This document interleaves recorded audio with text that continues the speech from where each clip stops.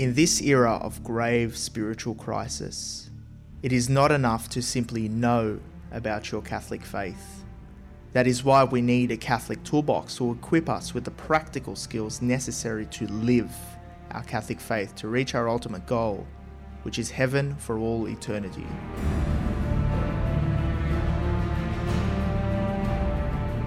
Do not merely listen to the word and so deceive yourselves. Do what it says.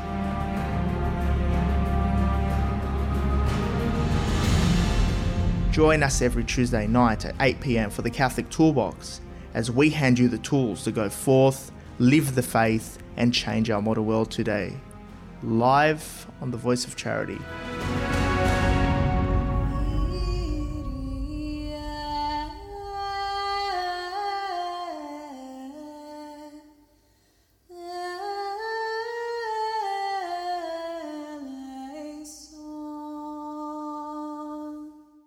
And welcome back to another week in the Catholic Toolbox, the art of practical Catholicism. I'm your host and founder, George Manassa, here as we equip you with practical solutions to live your Catholic faith in our modern world of today.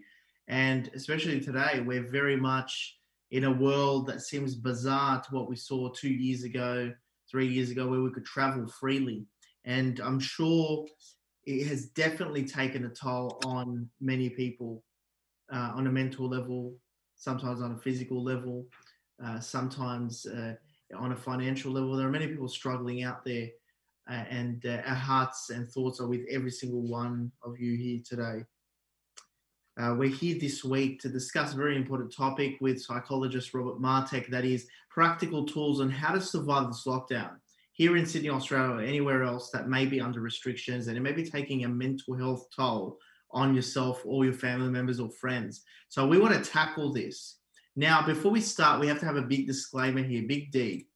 Big D is that please seek the guidance of your doctor. This does not count as any medical or professional advice. All the contents of this episode do not count as medical, professional, even psychological advice. It does not count as professional advice. Advice that you see a doctor or qualified health professional or psychologist or therapist about any questions that you may have regarding your health or medical condition.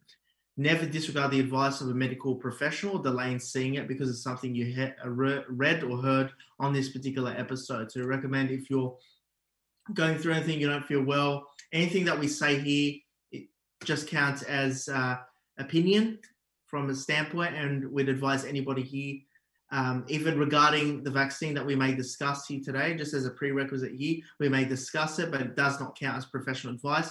We advise that the first point of contact needs to be your GP, or if you're in any kind of medical emergency, you need to dial 000 immediately. So that's the framework for this episode here. So welcome aboard. We're done with the disclaimer. Welcome aboard, Robert Martek. Welcome. Thanks, George. Thanks for having me. I hope we can have a good chit chat about our topic tonight. I look forward to it. Excellent, beautiful. So let's go in to your experiences in the clinical field about what's actually happening at the moment. Let's say within the past 3 months, or let's say since my wedding, the 26th of June, 2021. We've been in lockdown as long as I've been married, so that's how I like to see it. But what are you finding the gradual patterns are indicating at this current time in terms of people's mental well-being? Within the lockdown, people being suppressed from their freedoms, freedom to worship, freedom to do as they wish in everyday life. What patterns are you seeing in everyday life? It's just basically question of how long is this going to go on for, and I'm over it. Can't they make a decision? Why won't they give us a definite time to get out and everything like that? And that is set on the assumption of people hearing these things on TV, over the phone, over the fence with a neighbour. Well, the thing is, we're dealing with a lot of what I call the unknowns. And when we launch into an unknown, there is dangerous charter ahead, especially if we don't know really how to handle this aspect of our lives at the moment, both here and globally. Um, you know, people want answers, but it's always good to have really good questions, and so people ask the questions that sometimes you can't answer, but what you can answer is basically do what's required as a family, as individuals in your family, and don't do anything stupid. That's what I'm trying to say. Don't do anything stupid. Don't, for example, for example, we're meant to uphold the laws of the state as a citizen. And so we have law and we have freedom, yes, but we need to be living by what the current situation is like. And that does not necessarily mean a complete loss of freedom. It just means that some of it has been taken away and people want it back and people want to move on with their life. But it can't just happen all of a sudden, because this thing has visited us, this virus, this pandemic. We need to know how to deal with it first at home, within the family, as an individual, within the family, and then be able to branch out into society and things like that. So you can still have a chit chat, social distance with a mask on with someone that you bump into at the supermarket. So those things are very much overlooked, but that's an opportunity. We have a telephone, we have mobiles, we have Skype, we have Zoom. We should be using these tools to make our life a little bit more doable. I mean, that's definitely true. I mean, we're just discussing when we're live off air in our discussion. I think that's sort of why we just had to cut it and get started with the actual show, because we actually it was the first thing that came to the discussion, that how's the lockdown, what's going on, vaccination, this, all this discussion. That's what's on everybody's mind at the moment. I mean, even just simply going for a walk on the footpath, you hear people in that sort of a conversation at the moment. But if we really reflect, how bad are the lockdowns? And if you look at 1918, the situation there with the Spanish flu, did a little bit of research there, and the situation there, people were getting fined for having not wearing a mask or even being thrown in jail. These patterns from the law, whether or not you agree or not with the implementation, lockdowns, isolations, distancing is something natural that's been present during times of pandemic. And we do have to recall also that, many of our ancestors, for instance, my parents as migrants, remember a time where they were in war, where they were in lockdown, they had checkpoints at every single area. You couldn't move from one place to another. There was a threat, existential threat as well. So there have been all forms of crisis, and previous generations, I believe, can teach us something from similar experiences where we feel that it's the end of the world.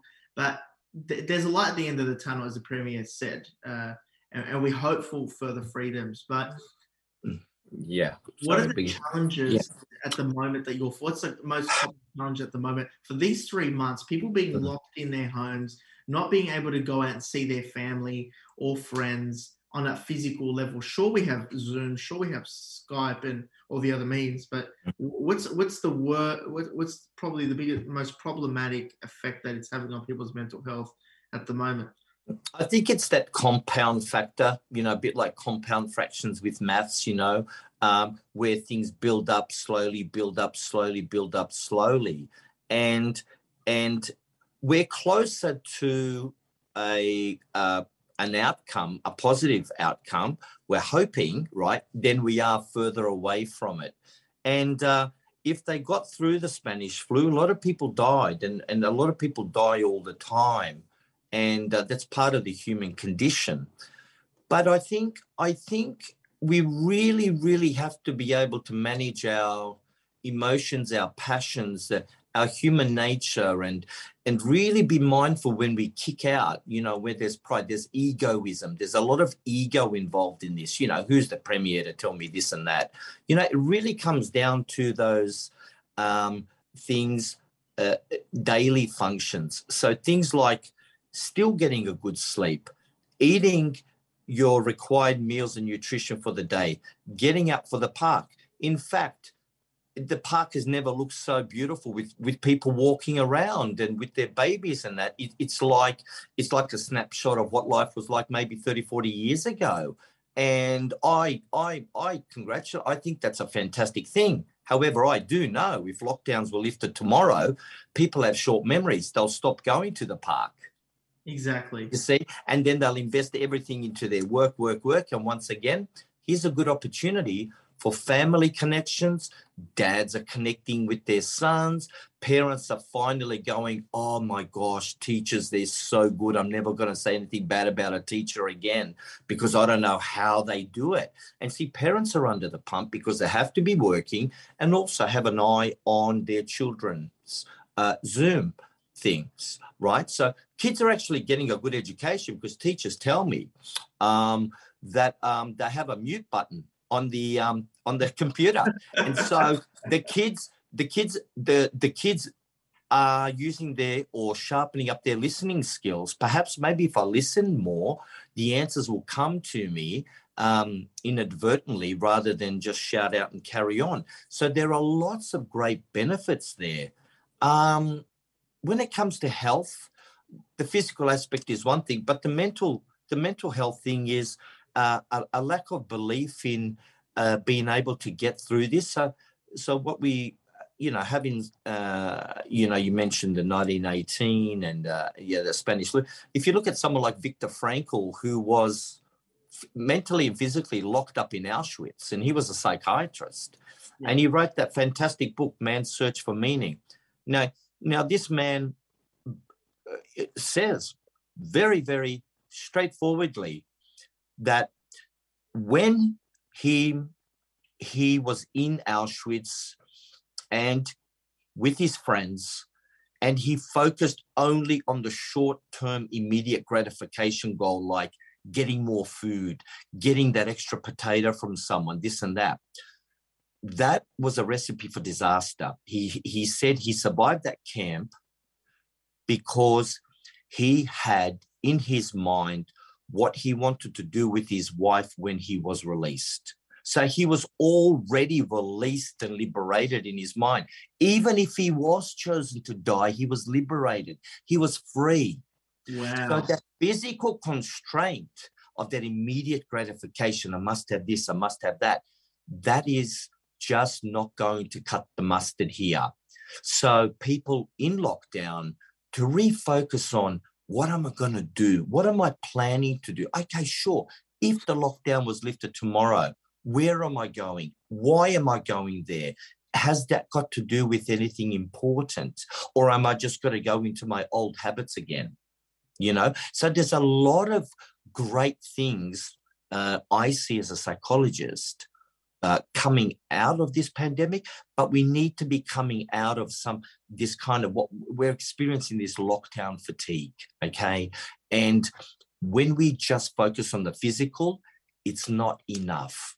We need to focus on the emotional, psychological, the spiritual, the cultural, because in ringing someone up and asking how they were, you are liberating them and you're liberating yourself. You're basically saying, hi, equal, how are you? Equals, how are you? Because we're the same.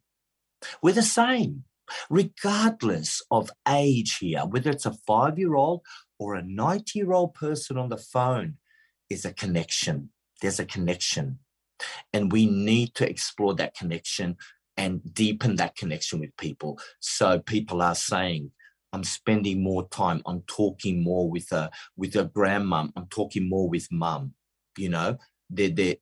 so these are very, very good things. I mean, I had somebody, I was having a discussion earlier this week, and somebody pointed out to me that the reason, there have been many suicide rates increase and people in psychological hardship. But do you think, not a matter of professional advice, as we mentioned at the beginning, but sure. do you think perhaps there are underlying issues that come out or transpire when a crisis does hit? That Yes. perhaps it shows that maybe many people don't have a contemplative ability or an ability to stay home and sort of stick to themselves and a few people, whoever they live with, and live that sort of a little bit in isolation, not forever, but it's good to live in isolation. I think it's a positive thing to learn to be to yourself. I mean, many saints, especially desert fathers, retreated into the desert, into isolation. Yeah.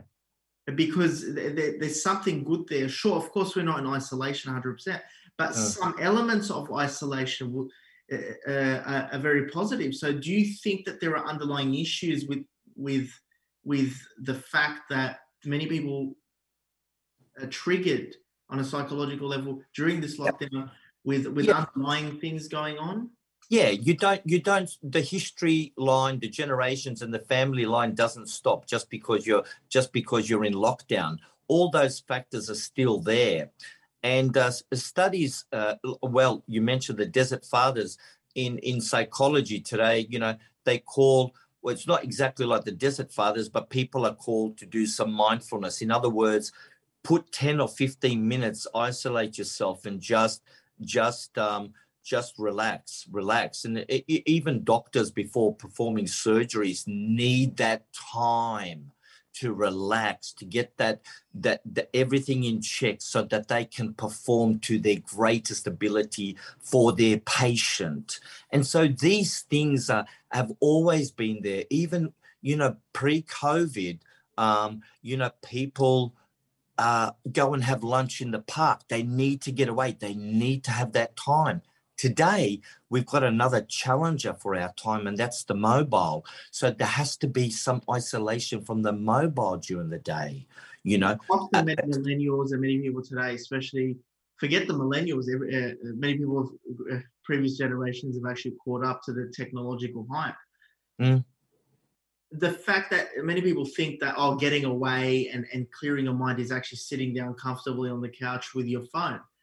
That's not the case. I mean, you do need mindfulness where you're away from technology, away from anything that causes that significant distraction. How you categorize significant distraction possibly could be, it's quite subjective, but the mobile phone, a day-to-day task, but some mindfulness could consist of getting away to a quiet place and doing nothing, switching off your brain for 15 minutes or 20 minutes. Yeah, it does. I'm not saying, for parents listening with kids, I'm not certainly advocating to go and do it, but under parental supervision, I suppose you can. But before, we used to climb trees. We'd go to the park and we're kind of just walking around and we see a tree and we climb a tree and we get a different view of life. We learn how to climb, we use our hands, and because there are certain muscles and dexterities that we have stopped using because of keyboards. There's studies after studies show the difference between learning when we're writing with a pen on a pad and when we're on a keyboard. It is an amazing thing. And that so these things are important. It certainly finds out who you are. Yeah. In fact, I was currently reading a book by Professor Gordon Parker. He's Black Dog Institute co-founder, or one of the founders. He's an associate Scienta professor out of Australia, and it's a story about his growing up. And one part that really struck me was he was an only child. When you think about it, we're a bit like only child of family when we're at home at lockdown. But you see, when he said to his parents, I'm bored, I'm feeling bored, he said his parents left him at that. They didn't make a big deal of it. They just left him too. And before you know it, he'd go and find something to do and go and discover something, experiment. You know what I mean? And so today he said parents make the mistake, where the kid says, I'm bored. Parents, oh my gosh, they panic. They've got to pull this out, give it this. Why don't you do this? Why don't you do that? And, we inundate that poor child, and we should just let them be, because in our boredom, in the humdrum, The humdrum. Below that is our creative spark. And it's good just to be bored, because you can't be bored. There's always something brewing. There's always something going on, always. And this, and you know, these sorts of things are important to rediscover things about us, that we need the physical, we need social, because I'm afraid that I think pre-COVID, I think people were just, it was a badge of honor to be a workaholic, and you can't. People burn out. There's massive burnouts happening. People are burnt out. Why? Because it's been work. McDonald's driveways, love Macca's, but they're full of people at 5 p.m., 6 p.m. coming home from work. They eat that in the car on the way home. They get home, they do paperwork, they do email. We need to define ourselves. We need to get back to the simple life. I go to work, I do my best. Yep. And then I'm a family man. My life at home's private. I close the door. It's important. Excellent. I think that's very important to actually note.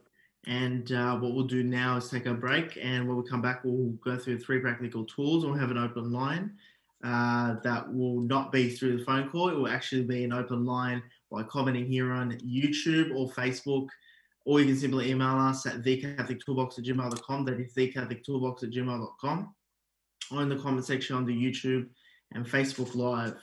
So stay tuned. We'll be back shortly. My name is Father Damon Cypher. I'm a member of the Priestly Fraternity of St. Peter, which is the Latin Mass order. Our order has been ministering to the faithful in Western Sydney for about 20 years now. But we think it's time for us to find our own place, to be able to build our own church. So we're really encouraging people to make donations, perhaps even dedicated to monthly donations, so that we can afford to take on perhaps a mortgage for this great endeavour. So we would like to, in the long term, build a traditional church for the celebration of the traditional liturgy in the Latin Rite. We would encourage you to think about this, to pray about this, and see if God is calling you to commit to helping us with this great endeavour to build a new church for Western Sydney. قتل مظلوما فقد جابوا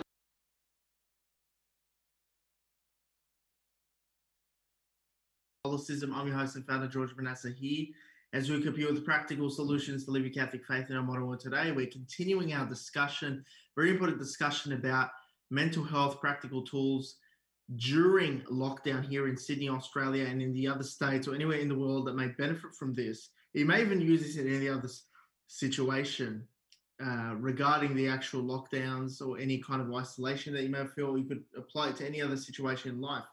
These practical tools are transferable. Now we made it clear that nothing within this episode counts as any professional advice, medical or psychological. Anything we discuss or allude to does not count as professional advice and counts as our personal views. It is not to be used as professional advice.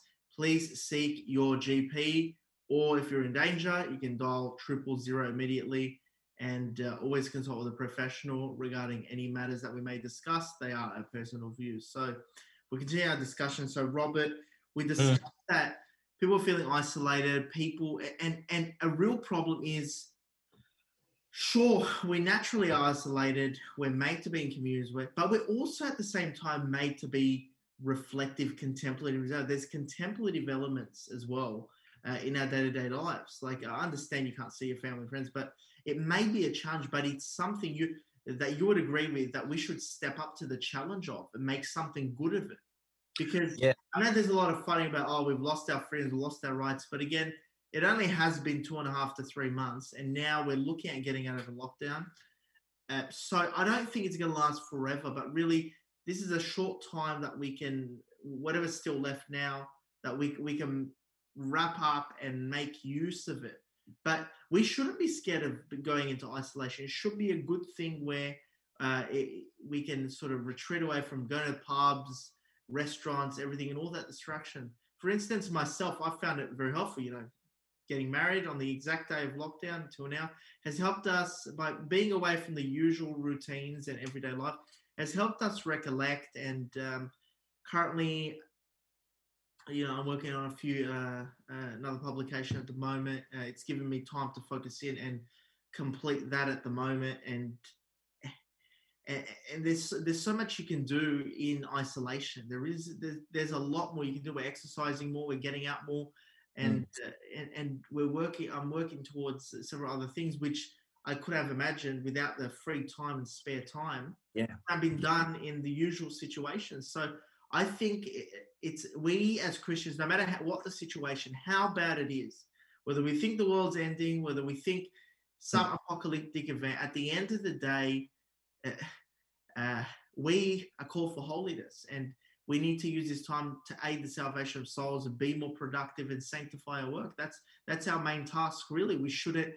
We as Christians have a hope in everything that we do. Even when trials come up, we have that hope. Different to the secular man who may look at it and say, this is a tragedy. We look at everything as an opportunity. That's the way to see things. And really, I want to go now, get the tools out of the toolbox now. Discuss what are three or more now practical tools, because you may have more in your toolbox. About what we can do to survive. It looks like the state government has put a date of October 14th, 19th, I believe. One of the states, and they're looking at rolling it out. But for those still in isolation, those struggling, or those picking up struggles that they went through in isolation, what can we do to get through it? And again, we make this clear. This does not count as professional advice. This is Robert Martek's personal views and our personal views that we're both discussing.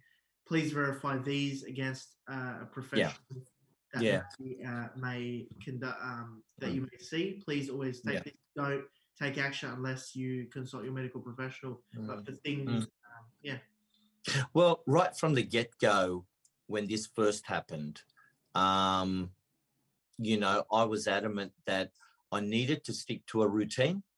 When I'm working, I'm working. When I'm having lunch, I'm having lunch. And when I finish work, I finish work. But when I'm working, I'm working. To me, I would not change anything, because I see people on telehealth video. So I have not seen my patients in the physical form since March 2020. Wow. Right.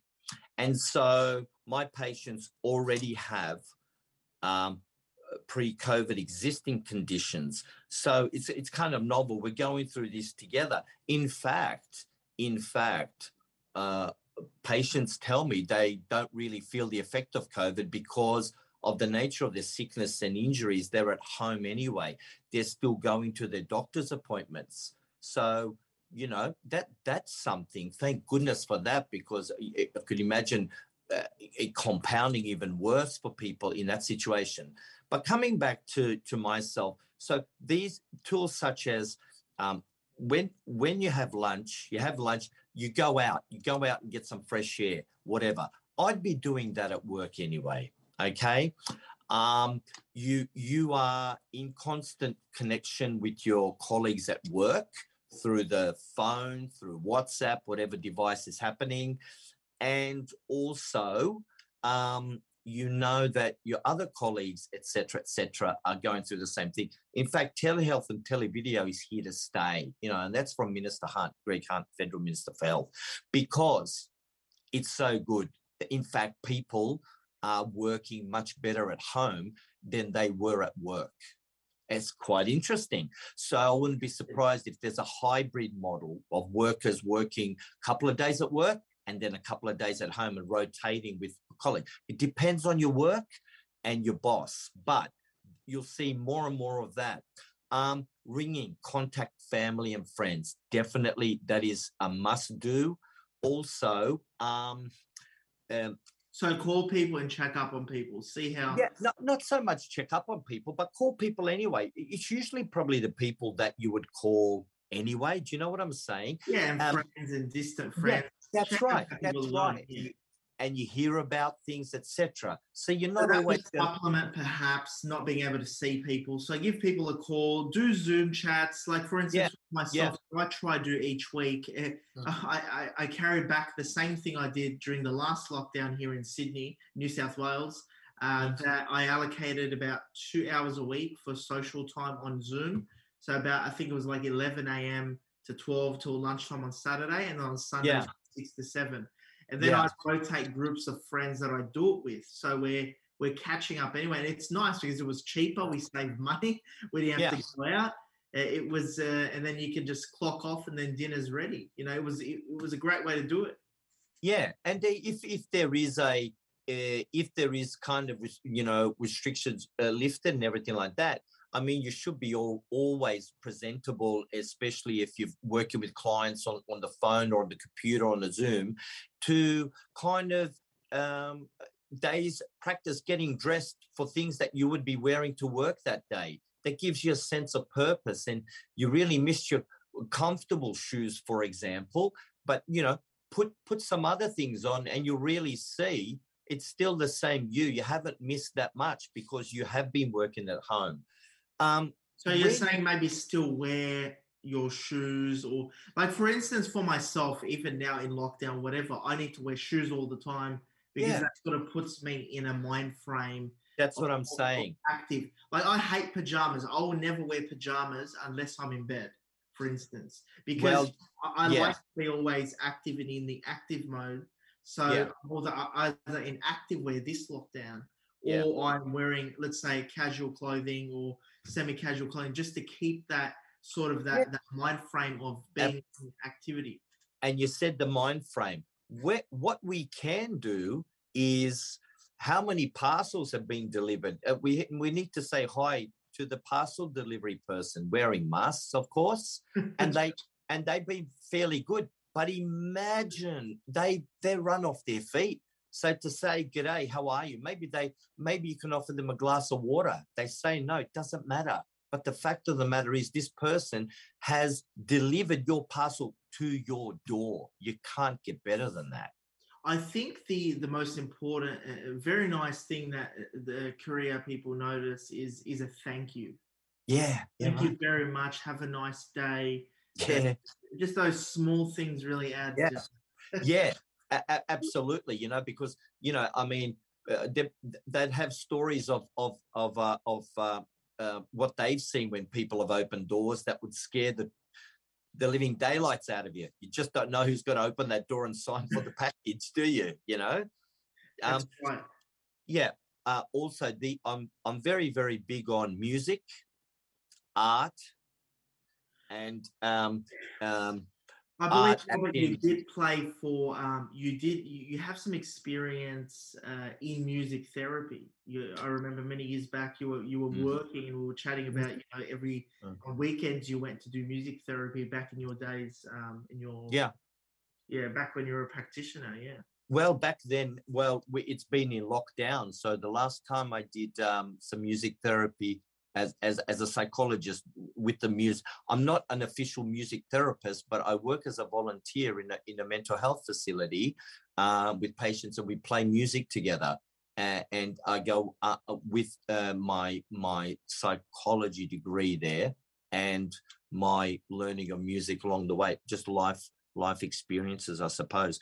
But boy, I tell you what, when we had music, everybody loved it, really loved it, because it lifts your mind out of misery.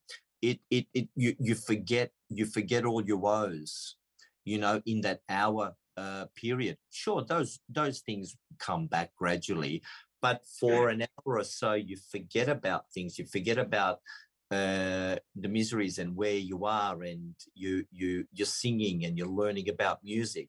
So art, drawing or painting something. No one's. It's not a judging competition, but the fact of the matter is, there's a joy using color and experiencing that hand, eye, brain dexterity it's very, very good. I And mean, so maybe people during lockdown can get some order on any online. They can maybe order color books or oh yeah, take go and just simply Google coloring therapeutic yeah, color books. yeah. I That's a very mean, good mental exercise. yeah, some people like art. They might like art that someone else doesn't, but even spending time looking at art, looking at painting, things like that. Um, um, board games with family, board as in BOARD, you know, your monopolies, your Chinese checkers, whatever you want to do there.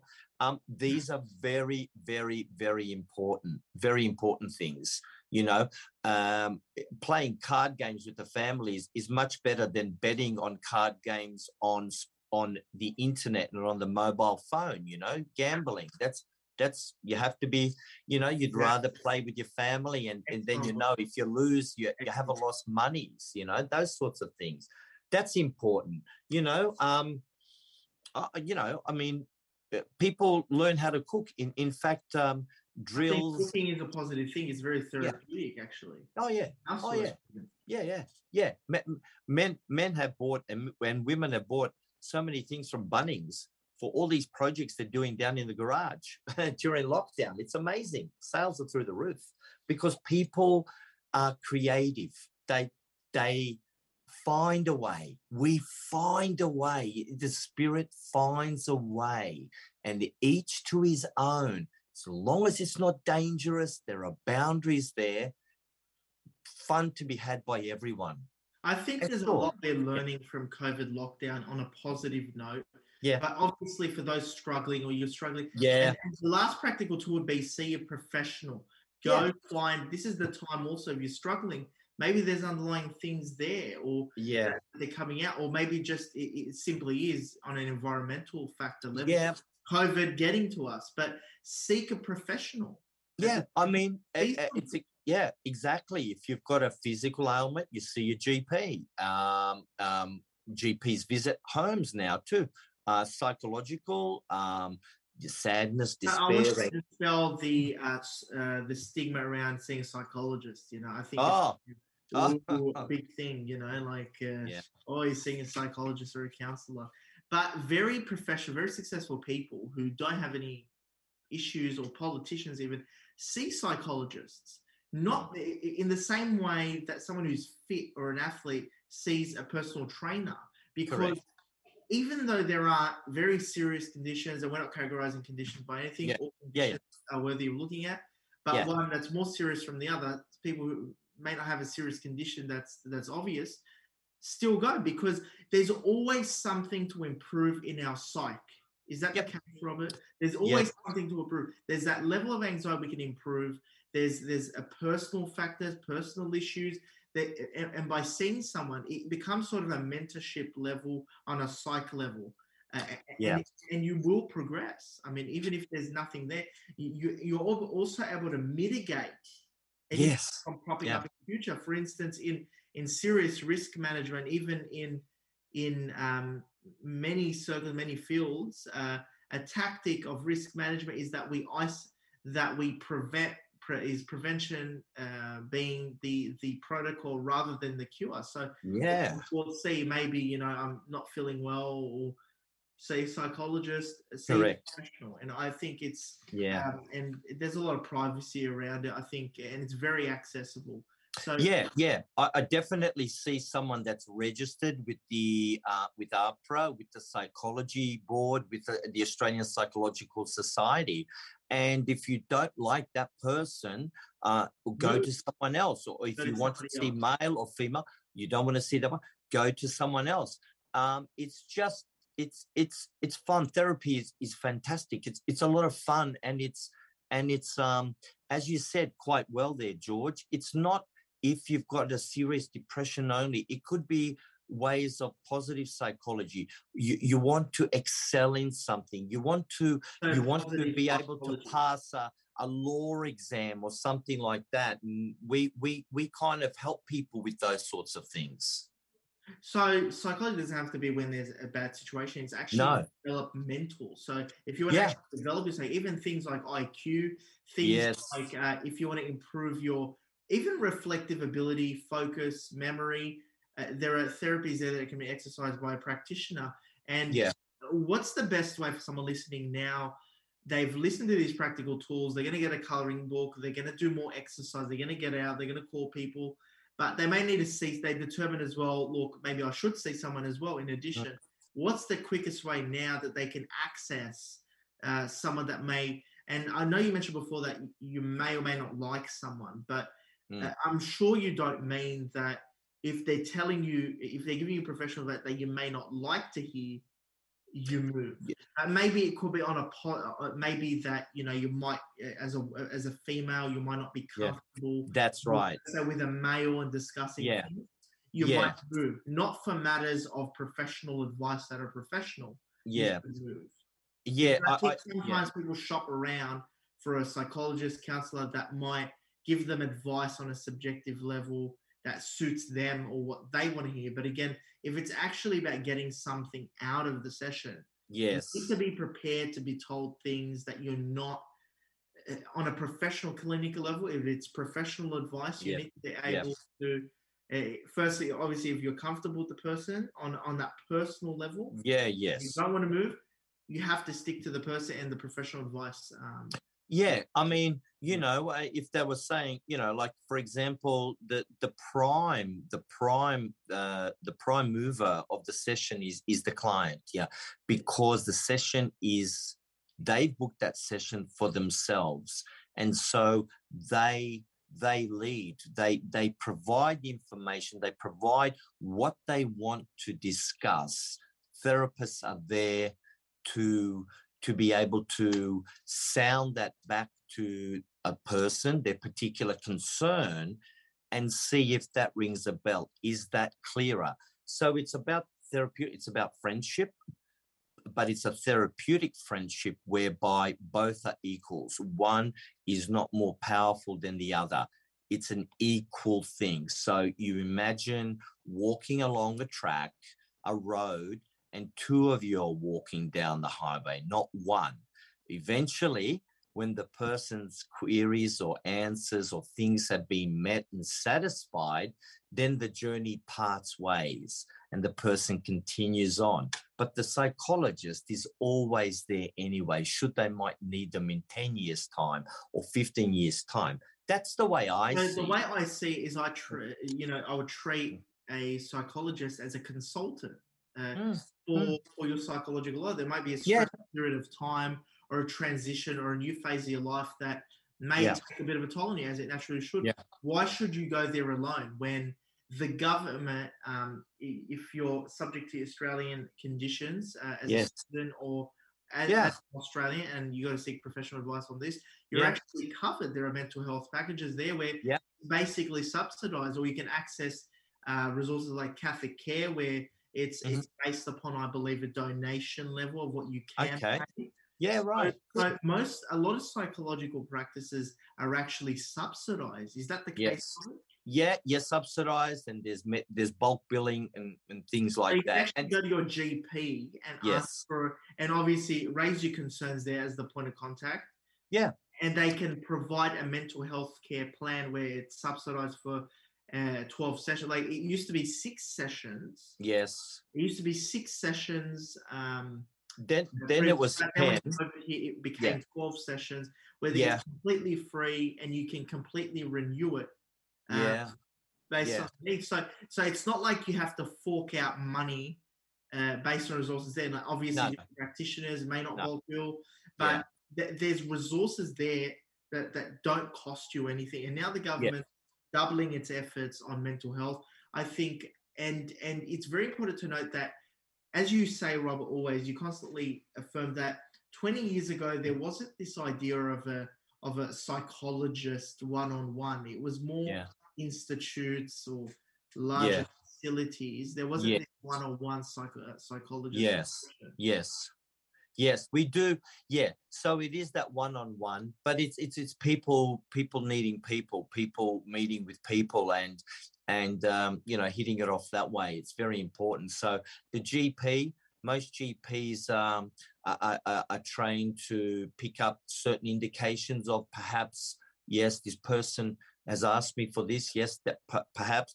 And as a psychologist, I'm updating the GP, and we have our communication lines open as well for the benefit of that patient, to really make sure that they're being looked after and they're actually getting something from the therapy, from the sessions. Exactly. Which, yes, so it's a kind of like that relationship of a parent, teacher, student. So it's doctor, psychologist, and patient, and so it's transparent, it's opaque.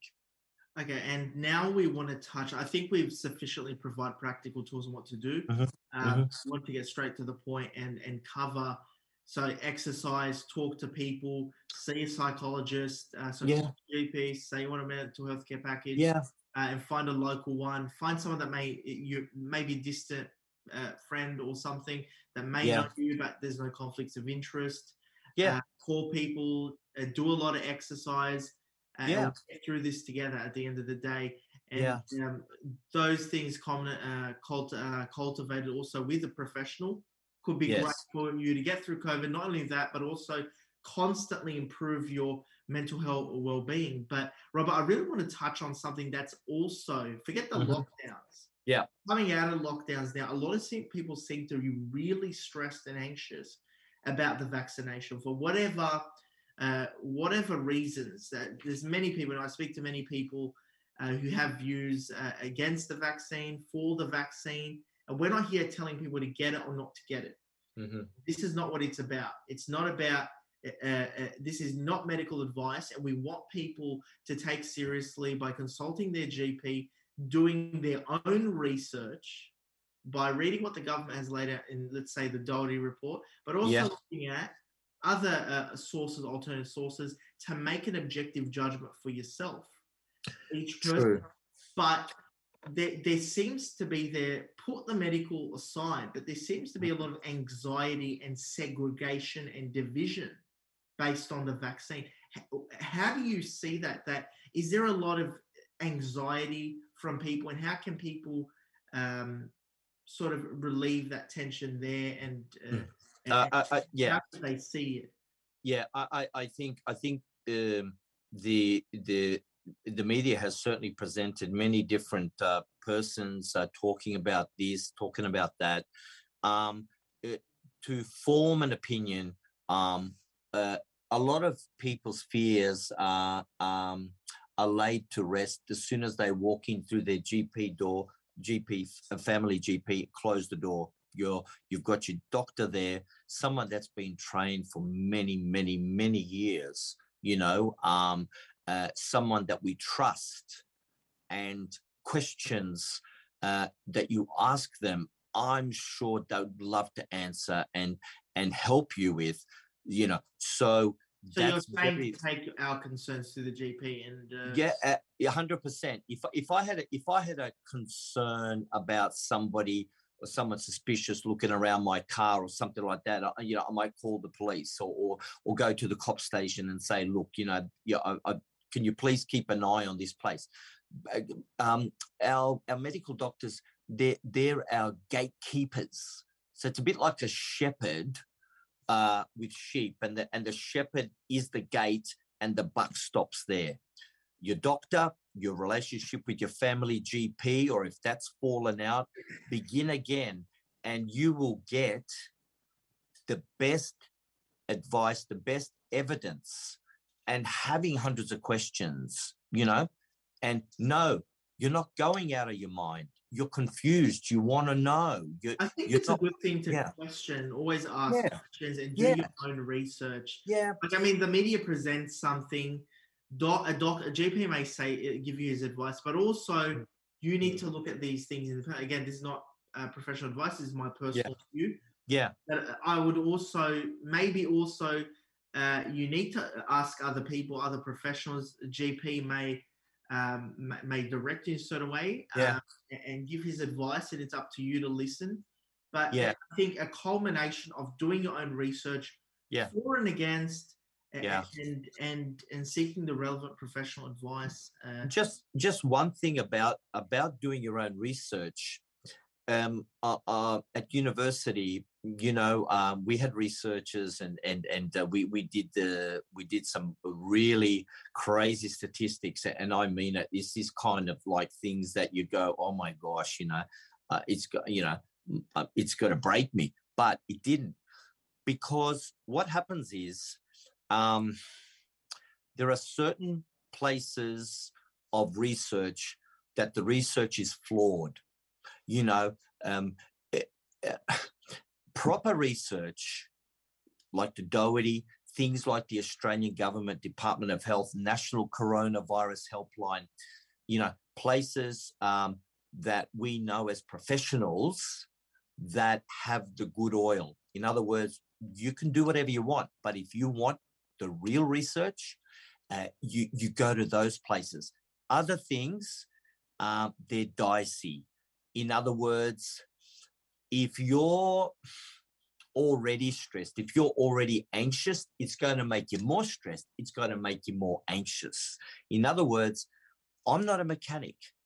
I might do my research on mechanics, but at the end of the day, I'm not a mechanic. So I can't be my own judge. I need someone else to qualify, to quantify me. Am I on the right track or am I on the wrong track? Unfortunately, there's a lot of tracks that lead people to blind alleys, to blind things, and that just makes it worse for them. That's the way it works. Look, for those who want to look at alternative research, they should, there are different views in the scientific community. And so the balanced approach would be, if you want to look at the other views, is to look at other credible researchers or credible scientists within. Keep your objections within the scientific community. Yeah, blogs, YouTube videos.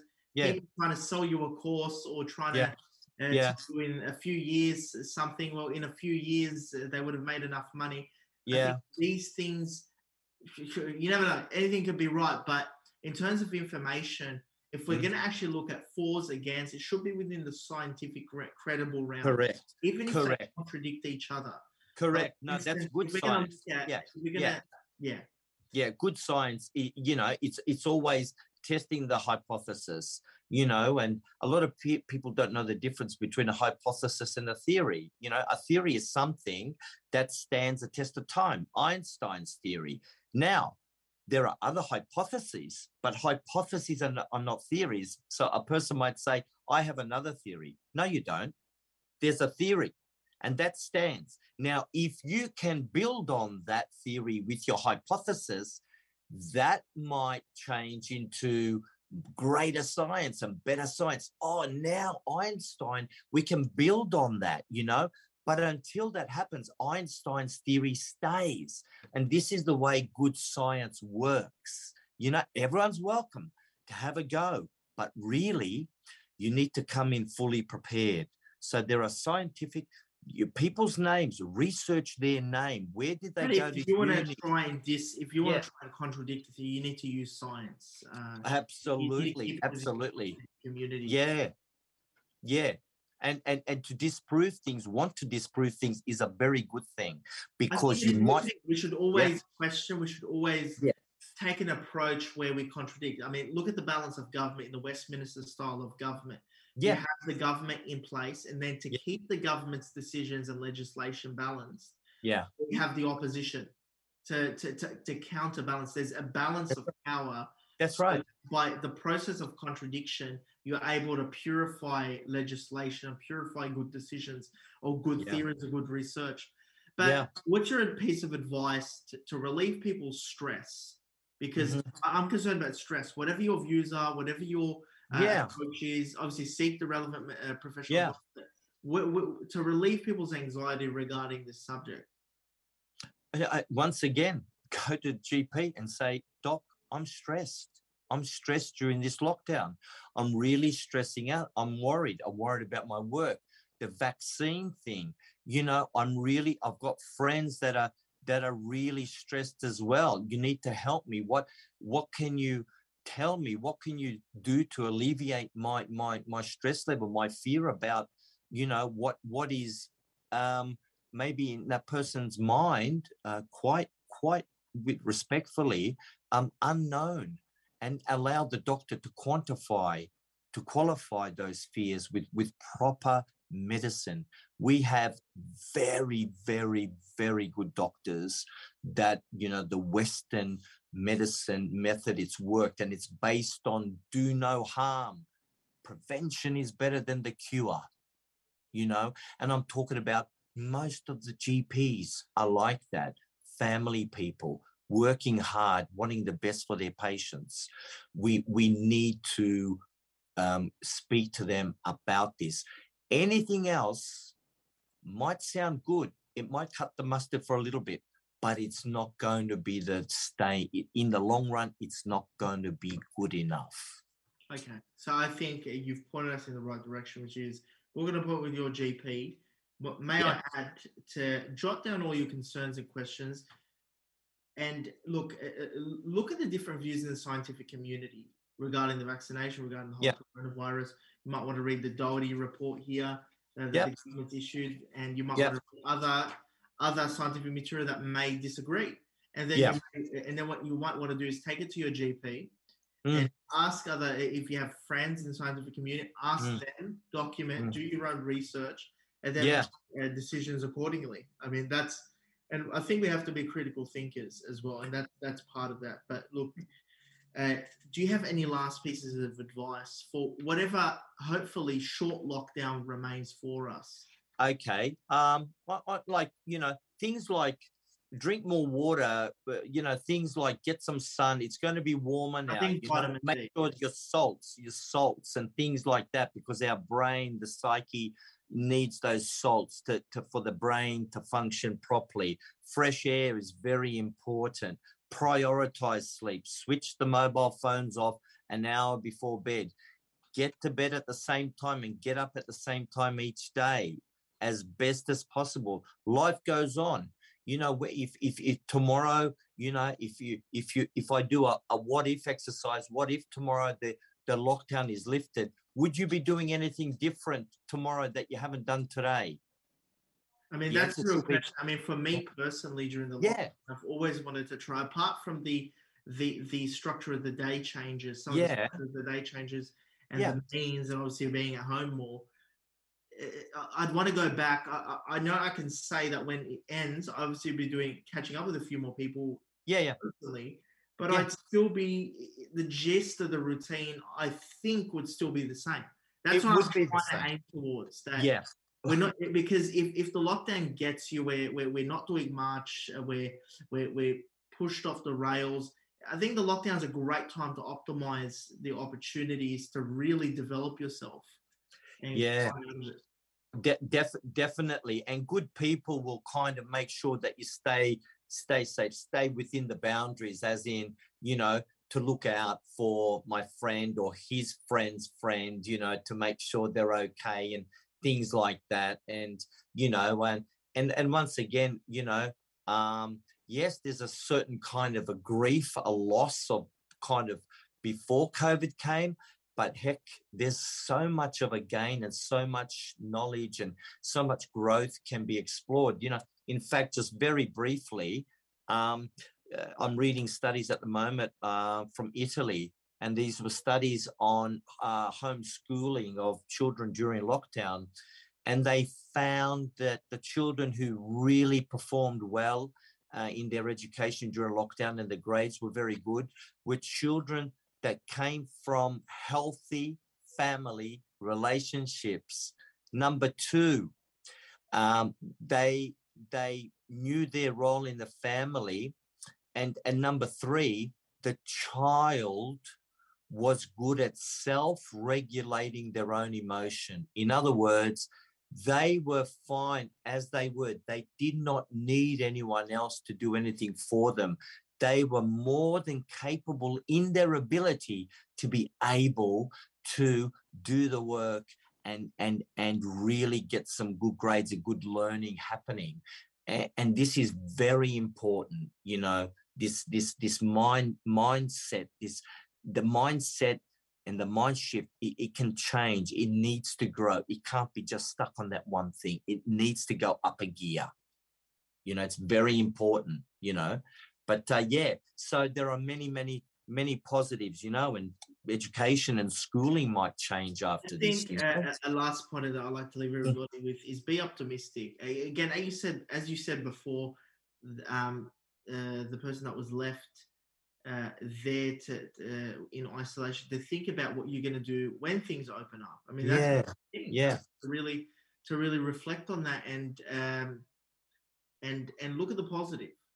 With every cry, our Lord's in control. I really think people, we sort of become, we fall into humanism. When everything's in our hands, we have to take control, take our rights. Of course, we have to do something on our end. But at the end of the day, in terms of the worrying about it, we shouldn't be distressed, because at the end, our Lord's allowed this to happen. And I think there's a lot of good that's come out of it. There's a lot of struggle which we need to address, which we've addressed in this episode. Again, not any advice. But there's a lot of good, like for instance, relationships within the domestic church, within the domestic household. People's relationships have actually improved, I think, on a lot of levels. It probably was hard at the beginning. I mean, you spend too much time with it, but then you get used to it. I've never seen that many people. I mean, how many walking reserves, bushland reserves in my local area? And there's so many people out there walking, appreciating. I know we're enjoying our walk every single day and getting active. I think positively and we'll be able to get through it. I mean, really. And also look at harder struggles that previous generations. Now, I know people who were obviously born in Australia are of no migrant direct migrant parents or first generation parents won't remember perhaps a time that they were in struggle. But for my parents, for instance, they were in times of struggle. For many migrant parents, they understand from their parents and their grandparents what struggle actually looks like relative to what we are. But again, I'm no one to comment on what is a struggle for different people. But for myself, I find that, you know, being in a war-torn country, being locked down with military checkpoints. You're in an existential crisis, identity crisis. Compared to a couple months of lockdown. Again, Zoom, with resources here that we can talk to, podcasts, movies, Netflix, things. It's still to entertain ourselves. Even though as well, it's good to be contemplative as well, but we need some entertainment. I mean, really, I in my mind, on a personal level, balance, and I really think. I say in my mind, I mean, we can't compare the struggle that they went through. You know, we can't be soft. Again, that's just my personal view. I respect for a lot of people that it is probably a struggle for my personal situation. That's how I see it. Maybe some people might look at a different struggle, people suffering in Africa, as a hard situation to relieve sort of the mindset of what we're going through. But again, that's not professional advice, just my view.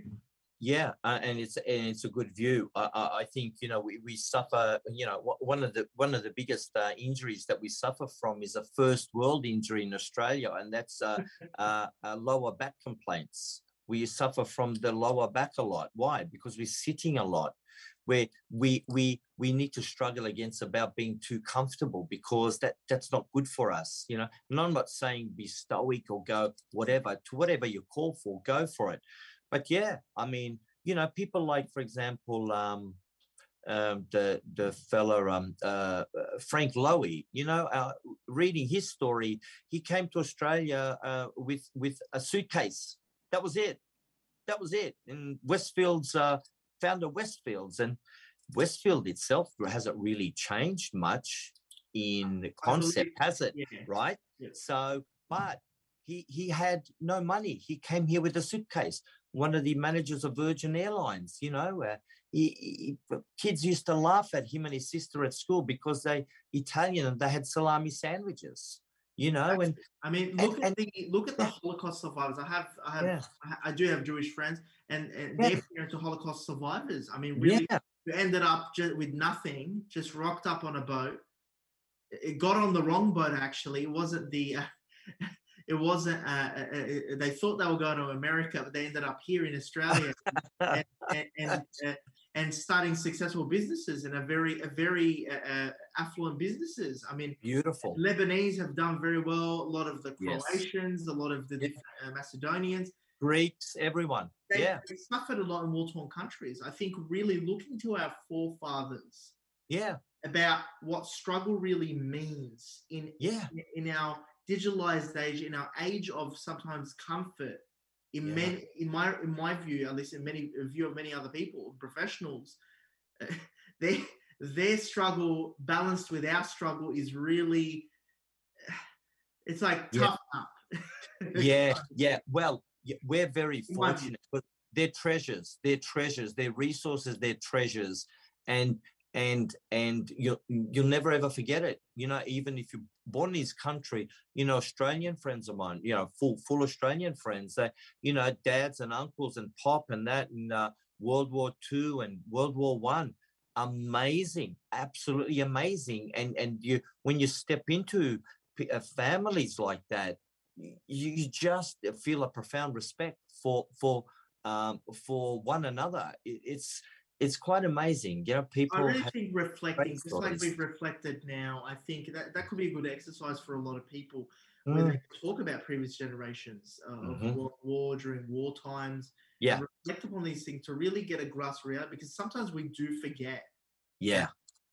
History. Yes, we're in a forgetful, short memory loss kind of an age where we forget things after, you know, several scrolls on social media. We need to remember the same situations that we're gone through as well with previous generations. So look, Robert, this has absolutely been such a great episode. I know, you know, I'm going to take a few things that you've actually said to me today and implement them in my day-to-day life. And I'm sure many people here will definitely benefit from this. Again, we remind people, just like many other times, it is not professional advice. This is our personal view being discussed within the whole parameters of this episode. To get your thoughts worked up, to go see a professional and go take action according to their advice. You're more in the direction there. So thank you very much, Robert. For You're welcome. Here tonight. So for those men wanting to make their rite of passage into manhood, join my exclusive Rite of Manhood podcast on theriteofmanhood.com. We'll see you there, gentlemen. So don't forget to subscribe to the Catholic Toolbox podcast. So you can go wherever you get your podcasts, you can download the Catholic Toolbox podcast. Don't forget, subscribe to our weekly newsletter alert on thecatholictoolboxshow.com. That is thecatholictoolboxshow.com, and go and put your email there to subscribe.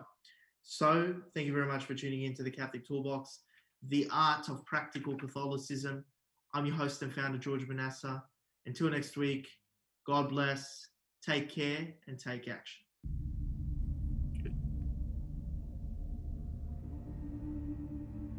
In this era of grave spiritual crisis, it is not enough to simply know about your Catholic faith. That is why we need a Catholic toolbox to equip us with the practical skills necessary to live our Catholic faith to reach our ultimate goal, which is heaven for all eternity.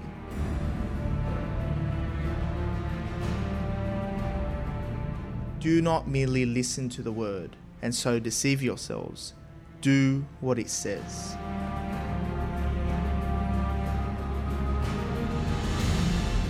Join us every Tuesday night at 8 p.m. for the Catholic Toolbox as we hand you the tools to go forth, live the faith, and change our modern world today.